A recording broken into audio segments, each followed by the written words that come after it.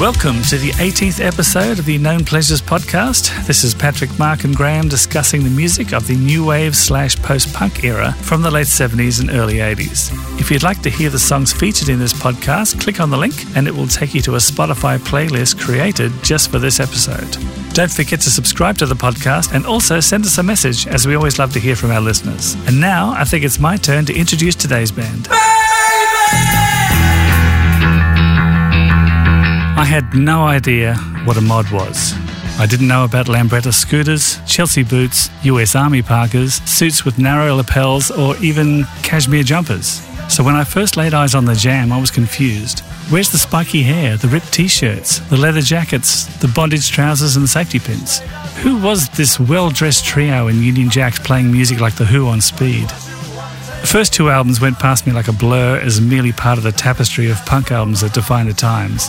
But after that, with each successive album, they became one of my favourite bands. I fell hard for Paul Weller's incisive songwriting and knack for melody, Bruce Foxton's driving bass lines and iconic harmony vocals, and Rick Buckler's beat that you just had to surrender to. Today we will discuss their 6 studio albums from when they were absolute beginners all the way to their final parting gift to the world. Seeing the Jam say farewell was easily the bitterest pill I've ever had to swallow. So the fall of the Gough Whitlam government didn't do it for you? No, that's right. So, leaving that aside, I guess we'd start in Woking. In Surrey in England. Yes, the town that spawned the band, 40 kilometres southwest of London. And H.G. Wells, the author, was from that neck of the woods, or he certainly wrote War of the Worlds. It was set in Woking, parts of it. The Martians invaded the outskirts of Woking. They invaded Woking before London. They wanted to get some practice in. You don't want to start big. No, start with some small town, then move up to the city.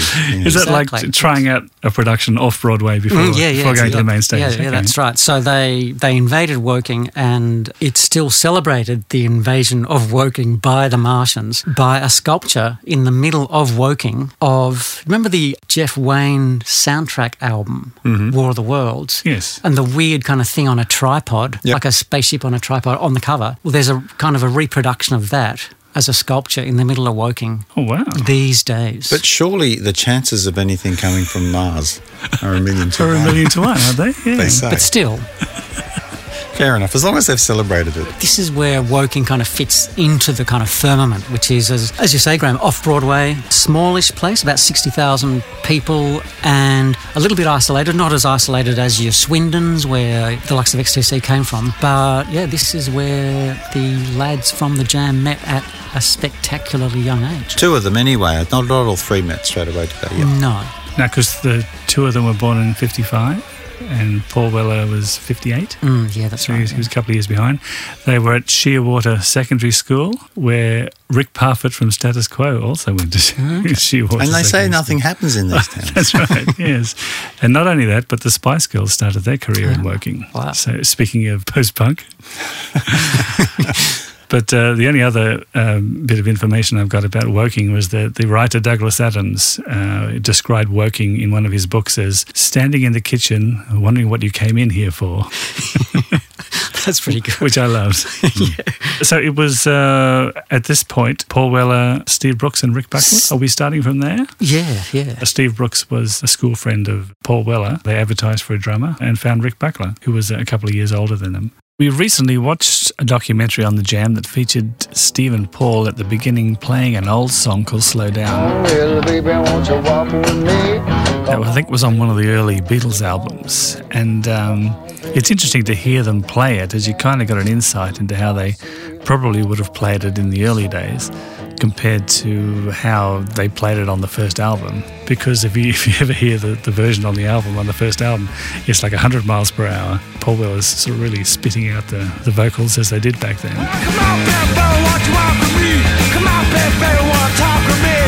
But yeah, this was obviously 2 guys who just liked R&B and soul and stuff like that. I've only seen photos of them from that era, and it's pretty instructive about the sound, I think.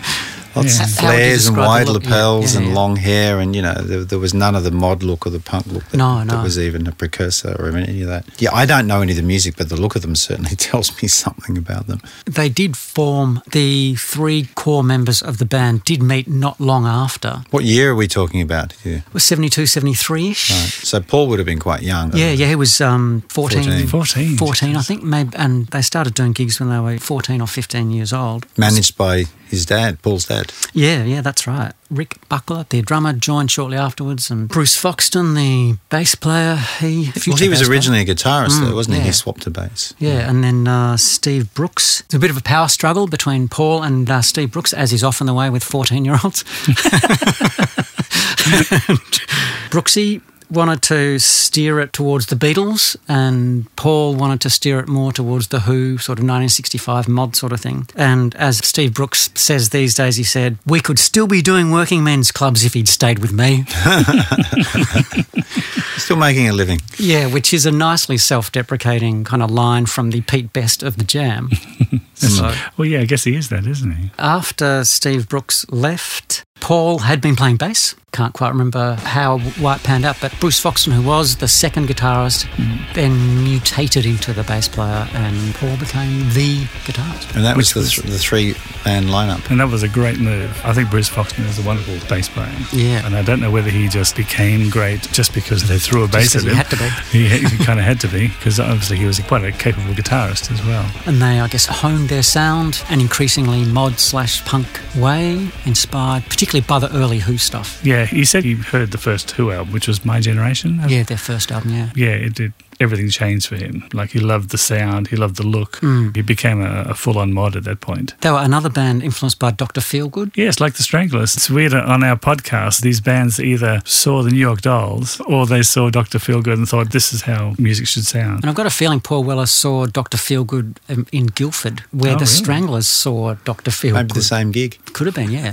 Yeah, except that, of course, Paul would have been a third of the age of the drummer of the Stranglers. Well, there's also the story that Paul saw the Sex Pistols in 76. He went to London to sort of see what was going on and saw them play and came back, the usual thing, saying, this is what we need to be doing. Paul was young. He was the same age as these people. So he would have seen punk and seen it as something new and exciting. He saw a kindred spirit, I guess, with these people. Whereas people who are a bit older were probably a bit more cynical towards the whole movement. Well, they actually supported the Sex Pistols in July 76, which is okay. pretty early on. But from what I remember, they were still playing covers and they still had long hair. They might have had possibly a piano player with them. It was a bit ropey, the whole thing. Yeah. But they were obviously trying to attach themselves to something that was happening that they thought maybe might work for them, or the energy and the youth of it. And Paul Weller always talks about, I felt like this was music for me. In my generation, I hadn't felt that before. Yeah. I felt that was nothing for me. Yeah. So he identified with it, that's for sure. I mean, and probably dragged the other two along, I'd say. Yeah, but they all seemed to latch onto it. Well, I mean, he's the leader of the band. I mean, he's going to decide the direction. He wrote the songs, and I think they were happy just to be playing whatever they were playing. I mean, as you say, it was really like a bit of The Who or whatever, but you can hear the 60s influences in the music far more than you can in other bands.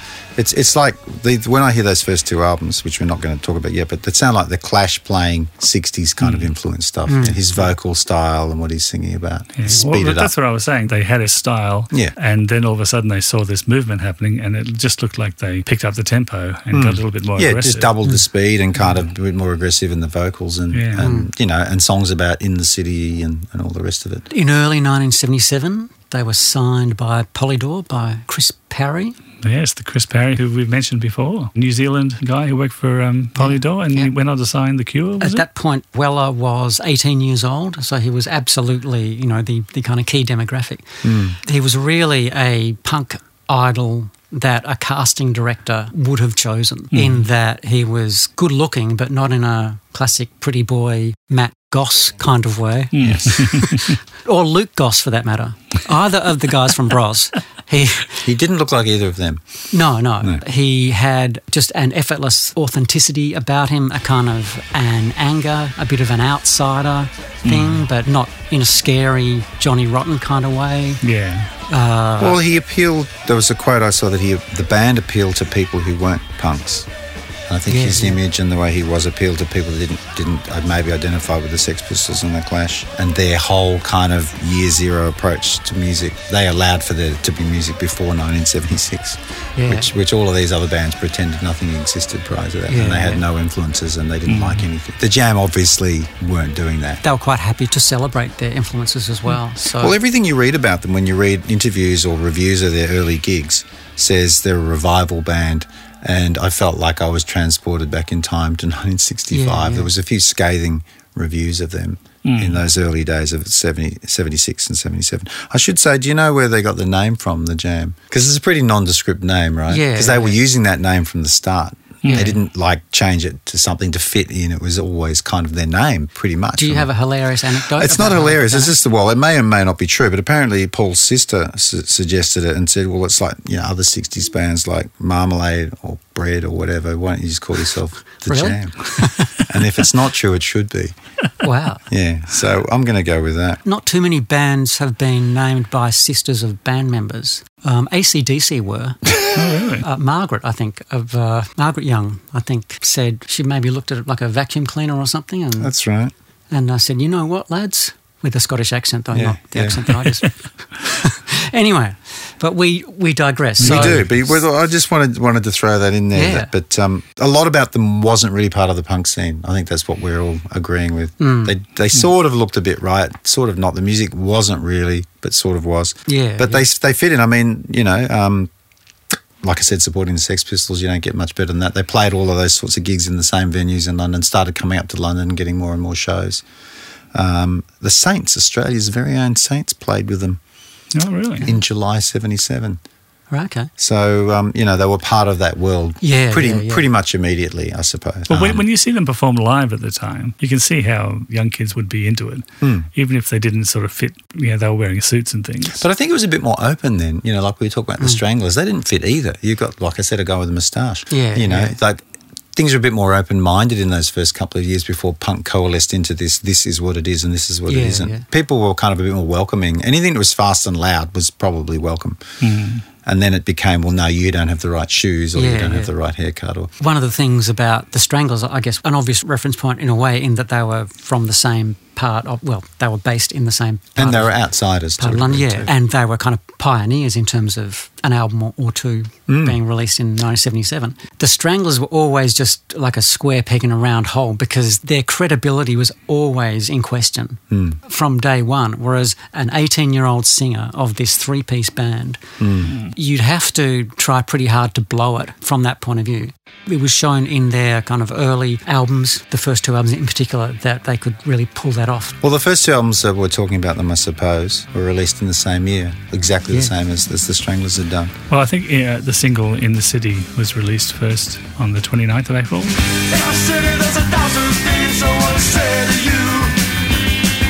It was in April, I don't know exactly when. 1977. And the album was released 3 weeks later.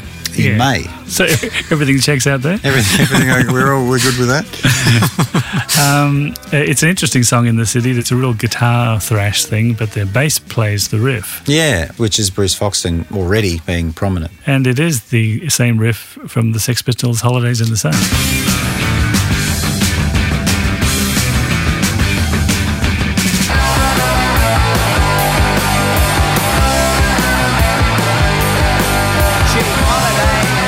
And also, Paul Weller got into a bit of a ruck with Sid Vicious about stealing that riff. Oh, really? Later on, yeah. Though I don't believe Sid Vicious would have written it. No, Since he could barely play the bass, it would have been Steve Jones, the guitarist, who took it. But The Holidays in the Sun was I think, the last single off the album, so it was released quite late. October 77, I think, so Holidays it's quite... in the Sun. I think the Jam were first. I think they were, no, definitely. And I mean, it is almost the same. I mean, when you hear it, you go, that's the riff from Holidays in the Sun. You can definitely call yourself punk pioneers if you can accuse the Sex Pistols of ripping you off. That's right, yeah. and getting into a ruck with Sid Vicious. It doesn't get any more credible than that. First album produced by Vic Coppersmith Heaven, who had done some other things with some kind of prog rock bands and stuff. I think another kind of old English producer, I don't really know. I think he may have been a Polydor House producer or something. And he would later produce turning Japanese for the By Vapors. the Vapors. Oh. Well, that's interesting because weren't they discovered by Bruce Foxton? There was some connection with the I think Jam. there was a connection between the Vapors I think and they the Jam. shared the same haircut. I think that was why he liked them. That kind of spiky on top mullet at the back style. Yeah, that's right. Bruce never really let go of that It one. was a bit mullety, wasn't it? He loved that haircut, yeah. What do we think of the first album? Made number 20 in the UK. I think it was perfect for what they needed to do. Like as you say, the 60s influences still shone through. Very much so. What you trying to say that you haven't tried to say before? You're just another rebel with a lot of hot gas. Why don't you fuck off? The Batman theme, that had a bit of a 60s feel to Well, it. they liked their covers, didn't they? They weren't shy of putting a 60s cover on an album. I mean, it's kind of pretty easy. likeable. It's pretty likeable. There you go. In the City's a great track. Sounds from the Street is great. I didn't mind When You're Young. I think it was perfectly serviceable. Sounds from the Street reminds me a lot of Nirvana at times. I don't know if you... Okay. The harmonies, maybe, or the melody.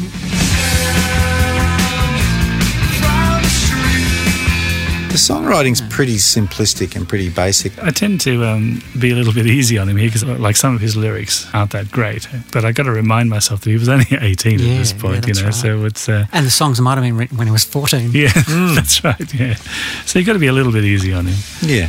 Like away from the numbers. Away from the numbers. Away from They're kind of flirting with melody and pop song construct at that point. And that Time for Truth, Bruce Foxton's harmonies, I think, really make that song. But they are quite intelligent lyrics as well. They're not throwaway. You know, he's certainly trying to do something. They're not rhyming cliches or anything along those lines. So knowing the kind of poetry that I wrote when I was 18... Oh, boy, have I got a story for you later. You're going to love this. I'm quite prepared to make allowances. I bet you do. I do. You and poetry and post-punk bands, I know there's... Poetry, that's my thing. Yes. The non-album single, which was a trend then all around the world, all over the country. Want a new direction. I said all over the city. We need a reaction. Well, that's the which came out in July that year, I suppose. Geez, they were knocking them out fast. It's like we've got an extra song here. Yeah, that's Put right. that out as well, which continued the theme of songs with the word world in them or city. Yes. Paul's two big words. And it got to number 13, which is pretty impressive. It's not bad, is it? Then they thought they'd release an album called This Is the Modern World just to continue the world The theme. world theme, and that was November, so, less than 6 months or so later. In previous podcasts, I told you about how a friend of mine put together a punk cassette for me. This Is the Modern World was the first song on that cassette. I always remember that, so I got to hear this song quite a lot. So you think he was trying to tell you something? This is a modern world. That this was the modern This world? was the modern world, yeah. Stop listening to Steely Dan. This is the modern world. This album seems to get slagged off a lot. It does, even by them. Yeah, as in it was a bit rushed and a little bit ill-conceived. They just didn't have any more songs. They basically had the leftover songs from the previous album, I suppose. I don't mind it. I mean, some of it's actually quite good. Yeah. It's just, like I said, I lumped those two albums together. They're released the same year. It's the same. Could have been a double album. We'd be done with it. That would have been but good. punk bands didn't release double albums. No, I mean, no. ELO were busy doing that with, That's right, that was okay for them. Actually, they were following the world theme as well. That's A right. new world record. New world record, yes. I wonder who inspired who. Oh, exactly. It didn't do very well either, did it?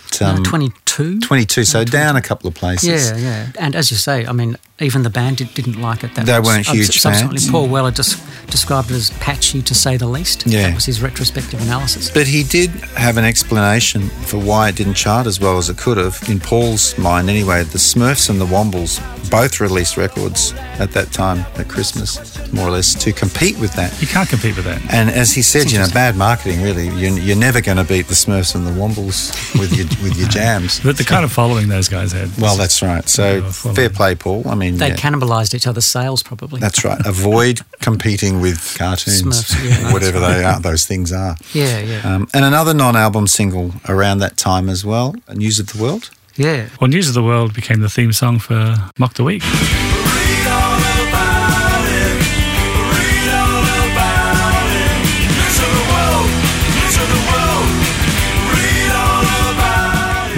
Should have been for News of the World. English TV show. One of those sort of comedy news television shows. But interestingly, Bruce Foxton did the lead vocal. Yeah, did he write the song? He wrote it. Which is a strange thing to do for a band early in their career. Yeah. Well, apparently Paul wasn't writing a great deal around this time. By his own admission, he had a girlfriend, and He had a girlfriend, he was spending a lot of time with her. Have you seen the video for that song? News of the World? Yeah. Oh, sorry. Yes, I have. On the roof of Battersea Power Station. It struck me as interesting that the previous year Pink Floyd had their album cover for Animals featuring that power station. And I just wondered whether it was some kind of parody or some sort of... I think it was just, authentic and street, as was the fashion at the time. But it was an interesting juxtaposition from the kind of arty Floyd album cover to the Jam being kind of in the shadow of the towers of the power station. I guess we'll never know. No. If only they were still alive for us to ask. Just before we leave this as the modern world, I just wanted to say that I thought Life from a Window was a great song. Life from a window, I'm just taking in a view. Life from a window. And I thought that was the starting point for Paul Weller starting to write classic songs, or at least kind of writing. observational stuff. Yeah.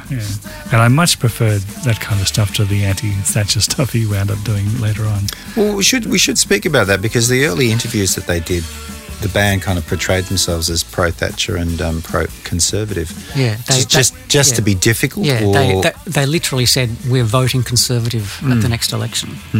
So when did Thatcher get in? 78? 79, I think Thatcher got in. Which would have been a fairly controversial If I'm thing wrong, to do. Graham, you can edit it out with maybe your voice saying 78. Just say 78, 79, 80. 78, 78, 78, 77. We know it was one of those years. Yes. 1980. Well, given that they were all working class lads, which Paul goes to great lengths to kind of go on about, it's an interesting thing that they were portraying themselves as an alternative. They wore Union Jack. Yeah, but that's a mod thing. That's the Who, that's part of that image. Yeah, but their image wasn't as mod as it became. When they first started, they had short hair, ties but pulled down, and kind of that. It was a kind of a punk new wave look that wasn't that unusual. The mod thing didn't really kick in properly until a bit later, when they kind of felt more comfortable, I suppose, doing it. Okay. But, I mean, the mod revival was off the back of the Jam. The second mod revival was really down to them. Once punk sort of had passed a little bit, you had your ska and mod things happening, and that was really largely down to the Jam. Well, in terms of just harking back for a moment to the political thing, Woking had been, and I think still is, a conservative seat in the British Parliament from 1950 onwards.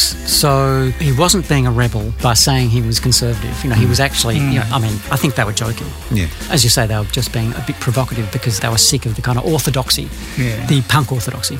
It wouldn't have been particularly rebellious for him to have voted conservative in a conservative stronghold as Woking was.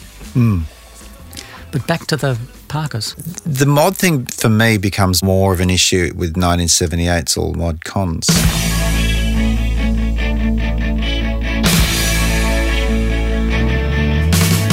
Which came out in November 78. Yeah. Reached number 6. And that's a landmark album, but he had been listening to the Kinks in a big way for this album. So musically, that era, he's harking back to that era, but the look of everything sort of changed a little bit then too. This album is when I got really interested in them. I liked some of the previous stuff, but I just remember hearing, I think I was living in England when Down in the Tube Station at Midnight came out, and it was such a great catchy song, but had that punk energy and spirit, but it actually had a story and had something to say. And I feel like on that album there's so many fantastic songs. It's really the starting point for me. Speaking of the Kinks connection, they released David Watts, which is an old Kinks song. It's Kinks cover, as their first single before the album that had A-Bomb and Wardour Street on the other side.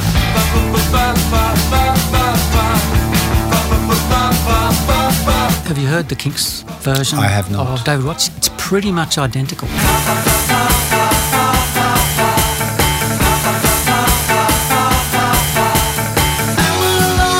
Apparently it was about a real person. He was a promoter, music promoter, who apparently was gay. So a lot of the kind of lyrics are in jokes about all the girls want to be with David Watts, and captain of the football team and all this sort of stuff. But he is gay and fancy free is one of the lyrics.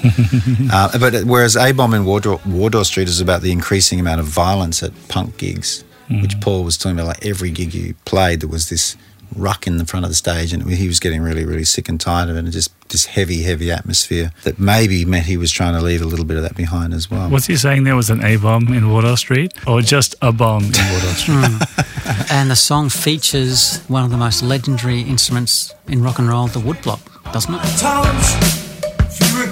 Really? It's not a cowbell? It's a woodblock, is it? Woodblock or cowbell? I don't know. We'll have to leave that to Graham. I will feature that as well. Graham will isolate. Feel free to edit out my contribution to A-Bomb in Wardour Street. A quick note to the listeners, it is actually a cowbell, not a woodblock. We should probably set the scene for the recording of all ModCons, in that Chris Parry had rejected basically like a whole bunch of demos that they'd recorded. It sounds as if they'd almost recorded an entire album and presented it to Polydor, and Polydor said, sorry, not it's good terrible. Enough. There's not enough good songs here. Yeah, Go so back. it was a real crisis of confidence for the band. I think he'd lost his confidence because Paul Weller, had lost his confidence because the second album didn't do as well. They'd kind of peaked and felt like maybe this is it for us. Have we got anything else? And not only did he come back, but he came back with a far better album full of far better songs.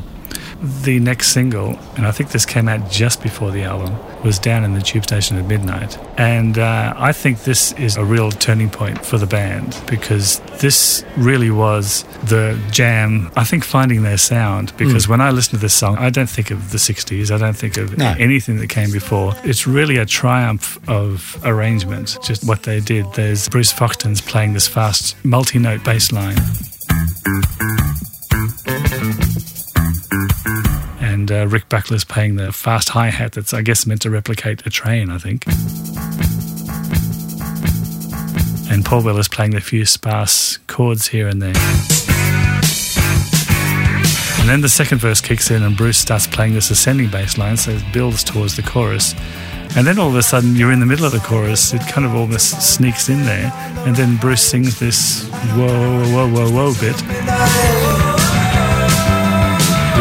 Which is probably the only real pop songy part of the song. Kind of reminiscent. Yeah. And I just think it's a truly unique single. Fumble for change, pull out the queen, smiling beguiling. But the lyrics are great. It's a real story. It's a great story too. Compared to the other stuff that they'd done or anybody else was doing, October 78, you're still kind of in the middle of punk in many ways.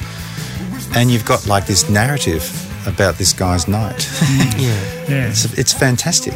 But it truly was, so it's one of my favourite songs of theirs. I remember seeing it on Top of the Pops, and it was probably my first exposure to them, like the full package. I'd seen some of the albums and heard some of the songs, but this was like, wow, it really got my attention. Paul Weller says that he was listening a lot to the Kinks at that time and the Ray Davies kind of storytelling, creating characters, that kind of thing. And that was not a very punk thing to do, I don't think. Certainly not to admit to. No, that's right. It is the story of someone, an office worker, I guess, heading home to have a curry and a glass of wine with his missus and being set upon by thugs. And it's just really kind of evocative in the kind of details, like the smell of leather, which is what the kind of shoe hitting his face, I guess. And just those kind of things. And it's so... Well, and as I asked you earlier, just exactly how many right-wing meetings is too many, according to these lyrics. I like how he says that. Like one is okay, but maybe not three. No, that's right. I do have a question about these lyrics, though, for you guys. In the song, he says, I've a little money and a takeaway curry. I'm on my way home to my wife. She'll be lining up the cutlery. You know she's expecting me, polishing the glasses and pulling out the cork. If he's bringing dinner home for his wife, why is it midnight? And also, he's already got a bottle of wine and she's opening one. So what's going on there? No, that's right. I reckon he got the curry early on in the night and he snuck away for a couple of cheeky beers. And all of a sudden it's midnight. And he's forgotten. I reckon his wife is going to be furious when he gets home. It's going to be a pretty cold curry. I think well, he says, she's waiting for me. So, yeah. Yeah, she certainly is. The rolling thing. But I'm not sure how many places you could get a takeaway curry at 11:45. This is London. What was the shift working situation like? Well, this is it. People doing late shift. If he's a shift worker, then fine, I understand that. But his wife's not going to be waiting for him to get home to have dinner. Maybe they've just gotten married, Graham, and things are fresh. Do you remember what that was like? You know, when your wife wanted to see you, wait up for you. Well, look, I think we're talking a little bit about us at this point. let's give Paul the benefit of some poetic license for the track. No, that's right. I'd like to talk about some of the other songs, like English Rose is such a departure from the previous albums. Again, it's a beautiful love. It was so love song. anti-punk, like it was the absolutely. inverse of punk. It's a love song, and it wasn't listed on the track listing for the album because I think he was embarrassed about having it on there. But it's a great track. No matter where I roam, I will return to my English rose, for no bonds can ever tempt me from she. And it shows the development of his songwriting. Yeah. From the previous album to this, to me, is huge in the way that I will often argue about third albums as quantum leaps. And I really think there's a big gap between this and the previous two. The previous two sound like a covers band, some young kids finding their feet. But this is like, bang, he's grown up big time in the year between those two albums. If I can interject before we move on from English Rose. As you guys know, I'm not much of a guitarist. But the one and only guitar song I have ever learned was English Rose. Really? It's pretty simple, but, I could probably play it for you right now. And, Graham, you've learnt it in recent days, so you could pick up a guitar and... I'm the only one out of the three of us that hasn't learnt it. Wow. Okay, yeah, that's right. I feel terrible. It was my brother taught me how to play English Rose, and he also taught a friend of his who was a big Don McLean fan and who was an acoustic guitarist who used to play around town in Melbourne. My brother was really excited to go and see his friend play at the Spaghetti Tree or something, an inner city acoustic. Only in Melbourne would the venue be called the Spaghetti Tree. If I'm getting the name right. I didn't go to a lot of acoustic guitar venues, but so he went to see his friend have his set list interspersed by a post-punk song, and his friend got up on stage and said, "This is English Rose by The Clash."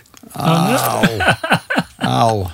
And so, yeah. Killed his credibility, stone dead. Hey, on that note, I also would like to point out that even though Paul was writing soft ballad love songs that year, they were still hard enough to get into a brawl in the Queen's Hotel in Leeds with the Australian rugby league team, the Kangaroos. Really? Yeah. Really? They got into a full-scale punch-up with several members of the Kangaroos, who are, the national rugby league team for Australia, in November 78. So apparently Paul Weller glassed this guy, and then the surrounding Kangaroos, as they're called, dived into sort of support their man, and it turned into a kerfuffle. And I think they might have been both staying in the same hotel, and the NRL players said, look, if that band is still here in the morning, I can't guarantee their safety. That's great. So they quietly disappeared. Well, Paul was charged and actually went to court over this. Yeah, so there you are. So they're still writing. Wow, that's extraordinary. What is it? Sweet and Tender Hooligan. Yeah. As he was. To Be Someone is also a great song on this album. Great. It's a great album from start to finish. To Be Someone I like too, but I think there's some dodgy lyrics in there. And really? I have a problem with Paul Weller's insistence, and Joe Jackson is guilty of this as well. He's not going to end a sentence with a preposition, is he? Maybe a proposition. Yes, well, I hate that as well. But they both had this habit of trying to get too many lyrics in a line, and it didn't scan very well. And even the line like, "And the bread I spend is like my fame, it's quickly diminished." I mean, it's not poetic either. So it's all about the rhythm, though. It's not about whether it rhymes or not, according to Paul Weller. Yeah, but sometimes the rhythm is awkward as well. I guess that maybe I'm throwing this in here because I don't want you guys to think that I just love the band and everything they did. There were a couple of things. That's a searing criticism, Graham. Searing. You'll be burning your records tonight. Also, In the Crowd was inspired by the Clash song Lost in the Supermarket. I fall into a trance at the supermarket. The night flows me along as I catch falling cans.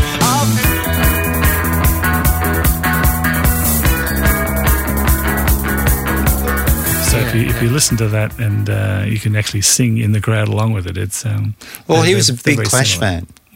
Paul Weller was a big fan of the band and was really disappointed when they kind of sold out and went to America. He was talking about, 1 minute they're singing about I'm so bored in the USA, the next minute they're playing stadiums in America. Because he's such a fanatic about authenticity. Yeah. There's a story about when he met Pete Townsend from The Who, and they didn't really click at all. He was a big hero to Paul Weller. And basically afterwards, Townsend said, I've never met anybody that was more obsessed with being authentic and, everything to be real. It was I mean, he would have been 40 when Paul Weller was maybe 21, 22. And they just didn't understand each other at all. And he said to Paul, you should try and break into America. This is the next step for the band. And he's like, no, I don't want to do that.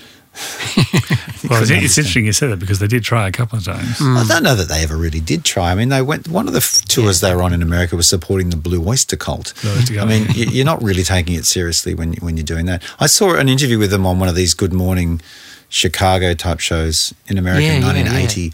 Like this rubbish we have here, like the Sunrise or something like that. With these two Muppets interviewing the band, and it was just so embarrassing. And like they didn't want to be there, and they were just not interested. But they were like, "So what? What are you? You guys are not punk, You're like a lot of these punk bands are like anti-life, and they got orange hair and safety pins. You're quite nicely dressed. They just didn't understand what they were about, and they were just like not interested.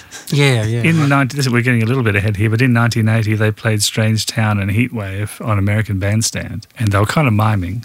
But I remember looking at that thinking that they're never going to make it in America. They're too English. They really, and they celebrate that. I mean, even in Europe, they didn't really ever break through. They're just so insistent on keeping that. I mean, somebody described them as a huge national band. Like he's a big national star, not an international star.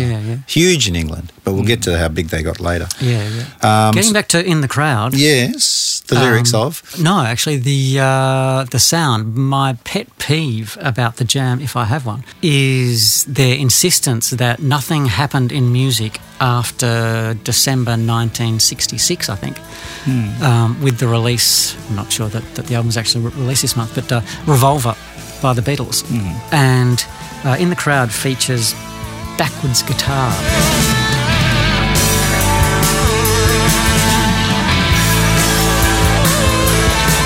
There are so many things you can add, so many fresh ideas that were beginning to be out there in 1977, 78, and what the Jam said, not for the first time, not for the last time, actually for the first time, but not for the last time, is let's steal something from the Revolver album.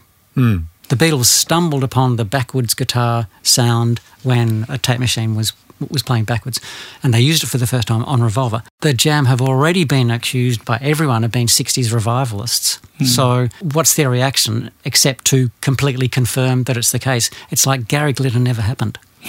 Well, they were very much anti-synthesizer too. I remember seeing something where we were not going to have any synthesizers or any of that rubbish. And also, they didn't like glam. All of that early 70s stuff they hated. It did make their musical palette a bit limited. Whenever you look them up or see anything, they're most often described as a revivalist band or a mod band. So no one's calling them progressive. And the reason we're talking about them is, I guess, that they came out of punk and they had a kind of an interesting journey and they fit the timeline really nicely as well. And I think they're worth talking about, but yeah, you're right. There are other bands out there that developed in leaps and bounds on from their starting point. I don't think you could say the Jam ever really did that. They certainly needed the songs to be really good. They needed the melodies to be great, the lyrics to be memorable, and fortunately for the Jam, they were all of that. Certainly the extra singles and stuff were as well. Like Strange Town, as you were just saying, Graham, non-album single is great. I also like the other one, which was When You're Young. And they're both top 20 hits. Yeah, so that's right. So, hey, what do we know? So this continues the trend of them having a cover on every album to date, correct? I think so. Yeah. Yes. Well, David Watts being a Kinks cover. Yeah. The turning point. We agree on that, though. The songs are far superior to anything he'd done. Absolutely. They went ahead in leaps and bounds on all mod cons, I think. And then it was time for Setting Sun. These days are fine and I don't listen. These days are fine and we're out of touch. These days are fine and time to A concept album, well, the idea was originally conceived as a concept album. I only just recently found out about that. Like, this is my favourite Jam album, but I always just thought that it was like a war album. Like that was the concept. References. No, but the actual original concept was 3 school friends who go off to war and come back very different from each other. And I thought that was a much more interesting concept than just war is bad. But that was the idea. The cover sort of is a monument, or an old war monument. But he abandoned the concept sort of halfway through. I mean, Girl on the Phone, the first track on the album, has nothing to do with. That's about him all of a sudden becoming popular, I think.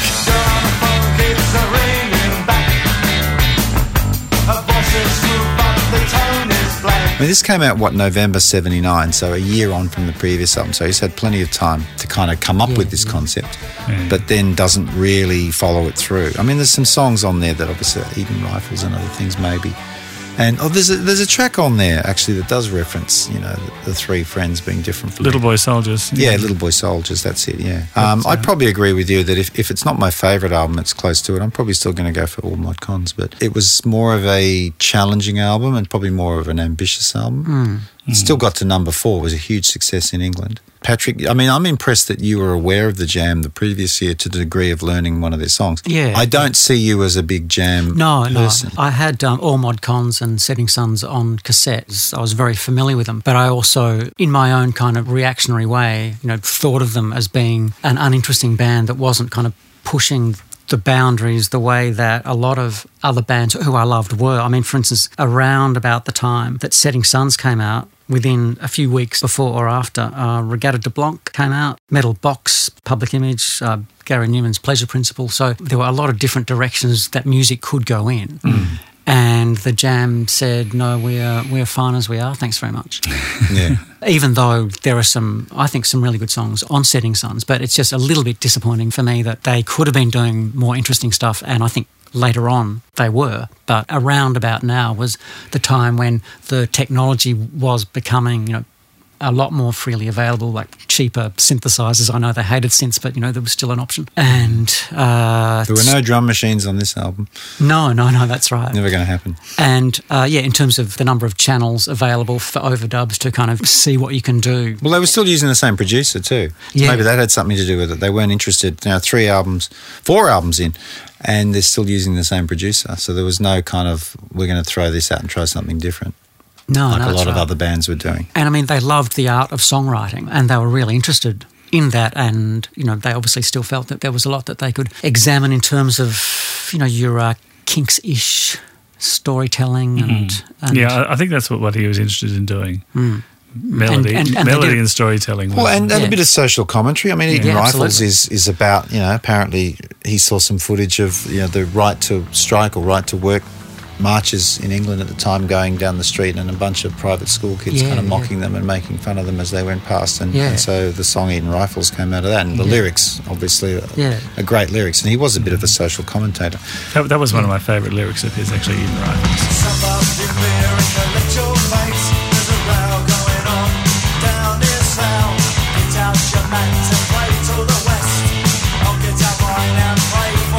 Well, he ended up being a bit of a spokesman for a lot of these causes, and for the working class. Yeah. Even though he says he didn't want that, but he ended up being.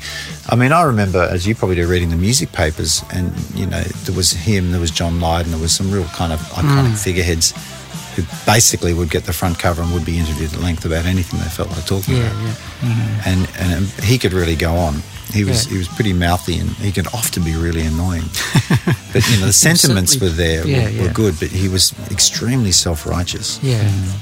For a rock star, which is what he was. Eton Rifles features some really nifty lines, and the lyrics he wrote were really clever, and in a way he perhaps should never have done interviews, because the lyrics kind of captured things really well. So, for instance, Eton Rifles, all that rugby puts hairs on your chest. What chance have you got against a tie and a crest? That kind of sums up a lot about the class struggle and the idea of these kids from Eton who play their silly war games and so on, jeering at the plebs marching past. Like, that's pretty powerful. One of the other lyrics I love is that we were no match for their untamed wit.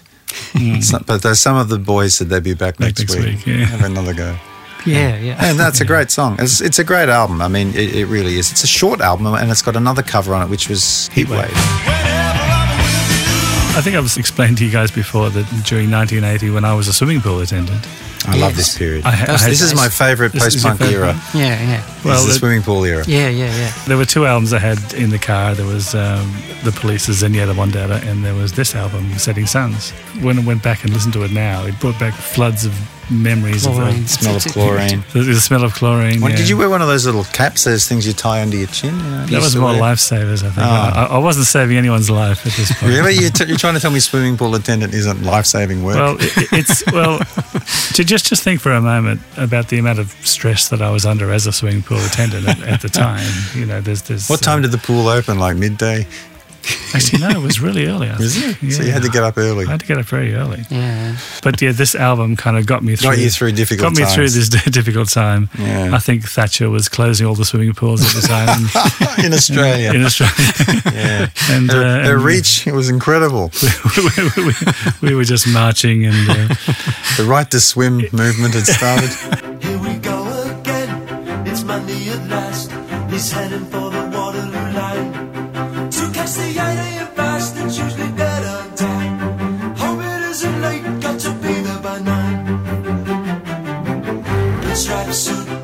Smithers Jones. Yeah, great track. The orchestration. Social commentary. Really good. Yeah. Again, a little bit of the Eleanor Rigby's. It's Beatles everywhere, but he makes no bones about No, that. no, that's right. When That's you right. see interviews with him now, he'll say, tell us about albums, whatever that have influenced him. He's basically the Beatles, and they have to sort of steer him away from the Beatles. Yeah. But I mean, it was good enough for Oasis. It's good enough for Paul Weller. Yeah. As far as Heatwave goes, I have to say I prefer the Phil Collins cover from 2010. Or I Linda think most Ronstadt. people think it's a bit throwaway, and why do they spoil the album with it? Yeah, Even the yeah. reviews at the time said, but they didn't have enough songs. Yeah. I think it's only 8 or 9 songs on the album. I don't agree. You don't agree? I will not have a word said against this album. Okay. No, I just think they didn't need that cover. He could have done something. Well, they could have put Going Underground on it, for example, which was the non-album single from a couple of months later. Yeah, that's it's a right. great track. Don't tell me they didn't have that ready when it came out, 3 months later. Some people might say my life is in a rut. I'm quite happy with what I got. People might say that I should strive for more, but I'm so happy I can't see the point. Great album. I think we all more or less in agreement with that one. I quite like it. You quite like it. Yeah. Well, Patrick that's just big. quite likes it. That's big from you. Going Underground was their first number one, March 1980. Yes, and it was the first single to debut at number one since Slade in 1973. Oh, well, that's Do you know big platform which boots to Slade fill. song? Mama, we're all crazy now. 3 E's? Yeah, well, Slade didn't have spell check at that point. No, they were too busy with other things. Yeah, number one. Are you fans of the song Going Underground? Yeah. Love it. It strikes me as a bit of a Commodore Garden jam song. I quite like it, but it doesn't have a straight in at number one sort of feeling to I me. like the verse better than the chorus. I like the way the bass is working with what he's doing in the verse. I think it's great. It's an odd rhythm. Yeah, it is a bit strange. I think they were just getting to the point now where whatever they did was going to be huge. Yeah. I mean, if you didn't live in England at the time, well, you were not English, and none of us are. Well, you are, technically, Patrick. A little bit, Technically. yes. You can't understand how big the Jam were. They were like, I don't know, in Australia, you'd be your Midnight Oil, your Cold Chisels or something like that. They were just huge, and they're a huge part of the fabric of the society of youth there from a certain age point, Like They were the really Journey and the Styx. Yeah, well, there you of, go. Maybe the the UK. Eagles. But they were just such a huge band, huge influence on the culture there, like the clothing, the music, everything that they did, Paul Weller being a bit of an icon. So, And it they're- doesn't surprise me at all that it went in at number one in 1980. As was mentioned in the Jam documentary from 2015, which was called About the Young Idea. Lyric from In the City, From I In the think. City, yeah. And as a couple of people said in that documentary, the Jam's failure to make waves outside of the UK meant that they felt like our band as English people or as British people. And there was a real kind of local quality because they were singing about tube stations and they were singing about Wardour Street in Soho in the West End. And it was all very specific. And in a very English accent. Smithers Jones, as a very localised kind of names and places. So I can certainly see why. And given Paul Weller in particular, his authenticity as like a 21, 22-year-old spokesman, the mod father spokesperson for a generation, whether he embraced that role or not. It's really not surprising that they became the it band of the late 70s and early 80s in terms of more or less every single started going to number 1 or certainly top 5 or top 10. Should we move on? To sound effects.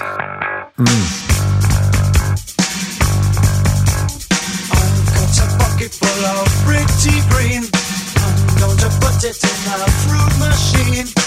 A year later again, November 1980. So they're knocking them out every year, but giving themselves a bit of time and playing relentlessly as well, playing a lot of gigs. This was the album that was inspired by Revolver, apparently. Well, openly, when you pinched the bass line from Taxman, the whole start, song, was more it? or less. Yeah, well, yeah, exactly, yeah. Yeah. I mean, it's there's not even a question. I don't know how they got away with it. Yeah. It's not even.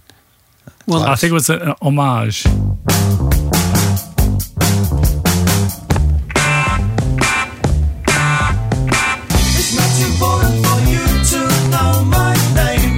So they were listening to the start of Revolver, because Taxman's the opening track, and they thought, start of Revolver. Can we call this track Revolver? Let's just call it Start.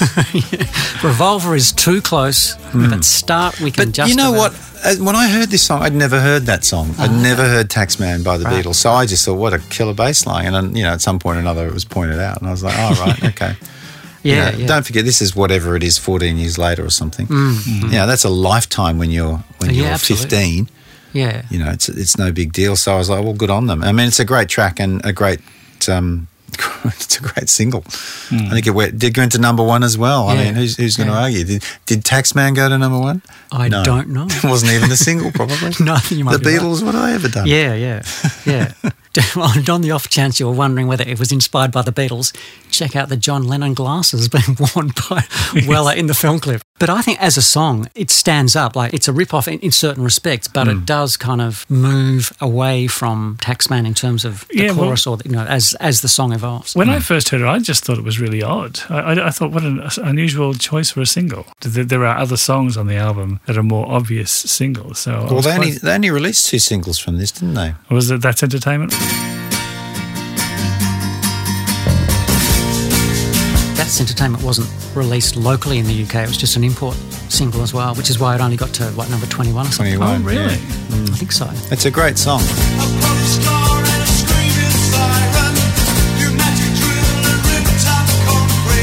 I liked it so much that in my year 11, I think it was year 11, English exams, I used it as my own. I wrote it as a poem. I submitted it as a poem, the lyrics from start Paul to Weller finish. will be contacting you.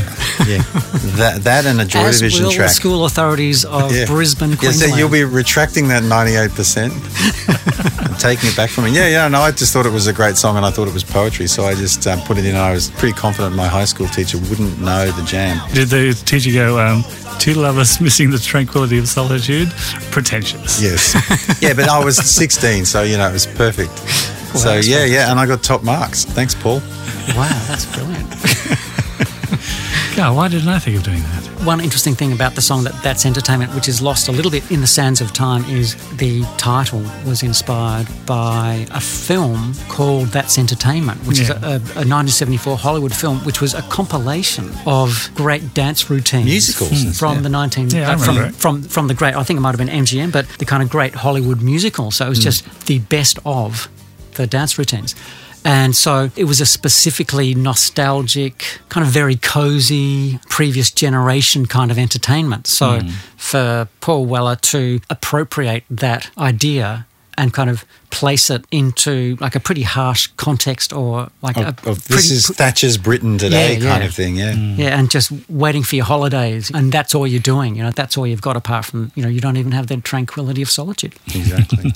So that was really cleverly done, and it's a hell of a song. Nothing much happens in it musically, but it's perfect. No, it's just the two. It really is. acoustic The guitars. lyrics are fantastic. Once again, it's a narrative sort of thing. Yeah. I liked it so much I claimed it as my own. I would have to say that the sonic triptych, if I might use that term, of Set the House Ablaze, followed by Start, followed by That's Entertainment, is as good as the Jam ever got. and It's fair. an extraordinary musical diversity for the Jam as well, because there's the acousticness in reverse order, the kind of acoustic beauty set against the grim lyric of That's Entertainment. Start with all the qualities that we talked about Start, and set the house ablaze, which is quite post-punk actually. And they talked about being influenced to a certain extent by Gang of Four and Joy Division and Wire around that time. Did they? And you can see little hints of that, particularly in the guitar line. And yeah, for me, this is probably my favourite Jam album, because they were trying to stretch themselves Yeah. about as far as they could. themselves. And once Yeah. again, the same producer, so they didn't sort of stray from the path of what the Jam were about, Yeah. which is why I think they were so successful. We talk about other bands and we say, well, if they just kept releasing the same album year after year, they would have gotten bigger and bigger, rather than, say, what the Stranglers did, trying to stretch themselves and go into weird areas. The Jam never really changed. They just kind of finessed it a little bit and just got huger every time they released an album, to the point where Paul Weller got bored with it.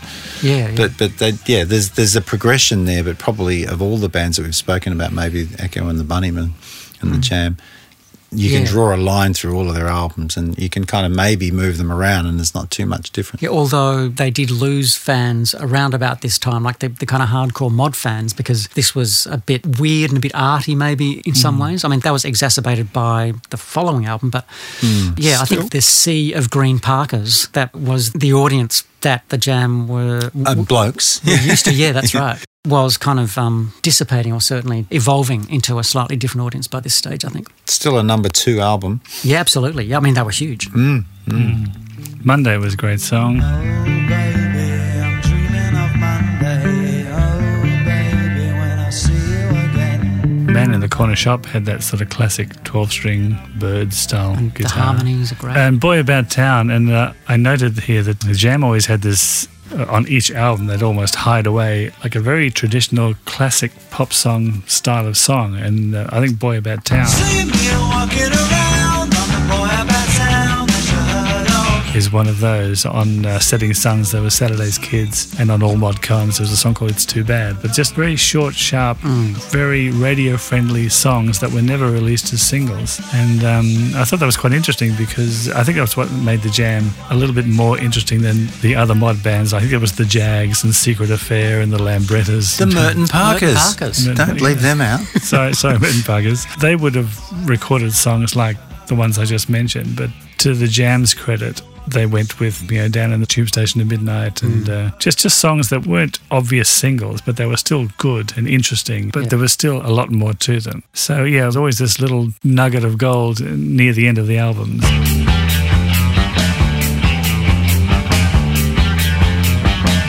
Speaking of which, Scrape Away, the last song on the album, is a really interesting track and a really interesting end, and wasn't no cover versions on this album for the first time as well. Apart from Start. Yeah, it wasn't credited as a cover version, but Yeah, I think it's a great album. I wouldn't disagree with you that it's their best, but I suppose I'm being nostalgic for all Mod Cons and Setting Suns. It was Paul Weller's favourite.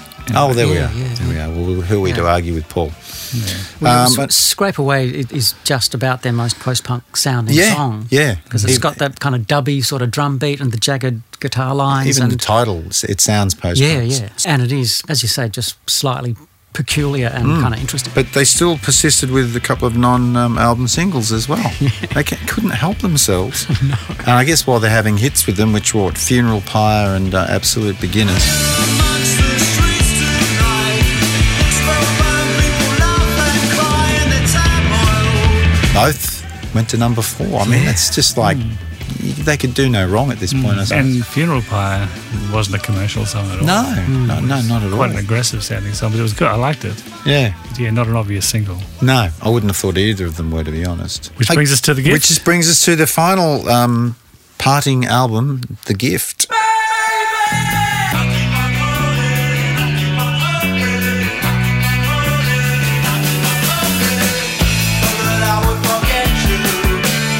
In March 1982. Sort of more of a soul-inspired album. Well, I think this is the beginning of the end, isn't it, really? You can hear where Paul Weller wants to go. Debuted at number 1, or went to number 1 anyway. Yep. Had some cracking singles on it. Well, certainly Town Called Malice is the one most people would know.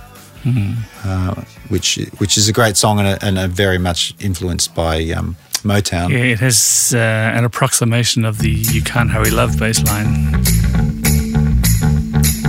Stop dreaming of the quiet life, someone will never know. Make money for the runaway bus, those rosy days are few. But they actually got in a different producer for this one, so I don't know, Peter Wilson, whether you can tell too much sonically about that. I'm open to argument on that. But Well, it's certainly quite a rich sound compared to everything apart from sound effects, perhaps. The optimism is what strikes me about The Gift, that Paul Weller's image had been of this kind of extremely dour, extremely serious kind of young man. But he does kind of lighten up quite obviously, I think, on this album, the kind of Motown sounds and so on. And on Town Called Malice, for instance, there's a line, well, a few lines, playground kids and creaking swings, lost laughter in the breeze. I could go on for hours, and I probably will, but I'd sooner put some joy back in this town called Malice. And just putting some joy back is not a very Paul Weller kind of idea. I hadn't been to that point, that's for sure. No, and the song is pretty gritty, because it's, will I cut down on beer or the kids' new gear? It's a big decision in a town called Malice. And, like it's proper, working class concerns. It's a little bit like That's Entertainment in some respects, but it's so jaunty. It's absolutely irresistible as a pop song. And, he is trying to be optimistic. Weller has described it as an optimistic album. And you can see Style Council creeping up in his peripheral vision. Yeah. Well, I was going to say that song Precious.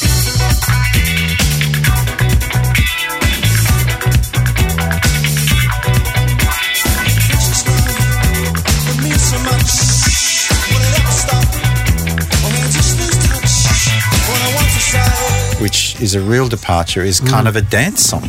Yeah. Like it's a funky kind of thing, and you just, even hearing it now, I had to remind myself that it actually was on a Jam album. Yeah. Because they'd never done anything like that before. No, Certainly no. nothing you could sort of describe as funky like that. No, that's right. So maybe, he was definitely had an eye on the horizon, I'd say. The band had been together, well, I suppose you could say, if you say back to 72, you could say 10 years or thereabouts. Yeah. But so he was kind of looking for the exit, I suppose. I also think Ghosts is a great song. Yeah. And that's a really kind of bit of a departure as well. Yeah. There's some really good moments on this, and it's a great final album. The album was released, what did we say, March 82. March 82. When did he announce the breakup of the band? I know that they were still touring the album and people knew they were breaking up. It was like August 82. Right, so they were doing this tour and fans were coming up to them and saying, why are you breaking up now? Why is this ending? And Bruce and Rick are going, I don't know. Yeah, I don't know. I really have no idea. You'd have to ask Paul. I've got written down here that the last two singles, Beat Surrender, was a good indication of where Paul Weller was about to go with the Style Council, and The Bitterest Pill is a good indication of how Bruce and Rick were feeling at the time. Yes. Yeah. And So, two great And you, singles. Graham, though, and too. you. And you, because you never got over it. No, that's right. Well, Yeah. we were talking, Graham and I, and he was like, I still think it's a terrible thing that Paul Weller did to these other two band members to sort of deprive them of this career. 37 years later, you can't let it go. I can't let it go. No. Well, that's probably why he lets them still play under the name of From the Jam, given that they're his songs. Yeah. And he's okay with that. But it's an interesting thing that, they've kind of gone, well, what are we supposed to do now? To me, it just seemed weird that, he should have just said, listen, I'm going to do the Style Council for a few years, even if it was like 5 years, and then I'll get the Jam back together then. But he's always been about the new, which is weird for a revivalist retro kind of kind of, guy. He's always been interested in what's going on and what's next. Yeah. I think he's restless. I mean, he's got about 14 kids to 6 different women. So I don't think he can contain himself in any way. If he wants to do something, he's just going to go and do it, Yeah. He said something about breaking up the band was like breaking up with your missus. He goes, you just wake up one day and decide to do it. And I was like, well, that's great. This is a guy who's been married 3 or 4 times or whatever it is. So he obviously has no problem with pulling the plug on something and going, I'm out of here. I really admire the fact that he doesn't seem to have had the slightest regret about it. I mean, It's really brutal for Rick and for Bruce, but just in terms of kind of artistic purity, I think it is really admirable because he could easily have milked it for an album or 2 or 3 or 4 more. And I mean, even his dad, the band's manager said, Are you out of your mind? Yeah, he was the manager the entire time for all of this and had seen it all. I admire that as well. And I mean, we're talking about going out at the top. At the age of 24. Yeah. Bitterest Pill got to number 2, Beats are into number 1. All of these records are just charting everywhere, and the record company is probably going, you know, you're killing us. You're going to leave the gold, you know, this is happening and you're going to just throw it all away. But good on him for doing that. Yeah. So I suppose the question needs to be asked as to where the band fits in with all our kind of ideas of post-punk and their importance in the greater scheme of things. And I guess for me, they never really meant that much. They might just scrape into my top 50, maybe. I think. Wow, your top 50 they just scrape into. Yeah. Well, that is harsh. But is it the guitars? But just the lack of synths, lack of synthesizers. Yeah, the lack of creative development and just progression. And sounding a lot like the 60s bands from. It's like, come on, that's gone. Done. It's gone. Come on, let's man. try something a bit different, dudes. Yeah, no, that's a fair call. But listening to these 6 albums again in recent weeks, I've been really impressed by how many good songs. You said they were a great singles band recently, yeah. so maybe that's a fair call. Like the non-album singles, and like if you get a greatest hits album, once again, of their stuff, there's song after song after song on there. You know, you can't deny the quality of the song. When the bitterness pill is hard to swallow, pull up my head as a sad color marking shadow. And the songs don't all sound the same as each other as well. No. But So- whether they're what you'd call a typical post-punk band is open to argument, I'd say. Probably not. There'd be people that would say they don't qualify. Yeah. And they'd certainly be one of the longer shots of the bands that we've selected. Graham, Yeah. what's your take? You're probably the biggest Jam fan of the three of us. Well, I was thinking about this the other day, going through the post-punk years, and I think it was the same with you guys. We went from XTC to Joy Division to Bauhaus to Simple Minds. Yeah, we were constantly going from band to band. But with me, the Jam were like this constant, I guess. They pop their head up every now and then, and everything they did with me was always worth a listen. But it was never a great surprise. Like, wow, what a direction they've taken. I think there were a couple of singles, like Tube Station, that were a surprise to me. But the Jam were the Jam.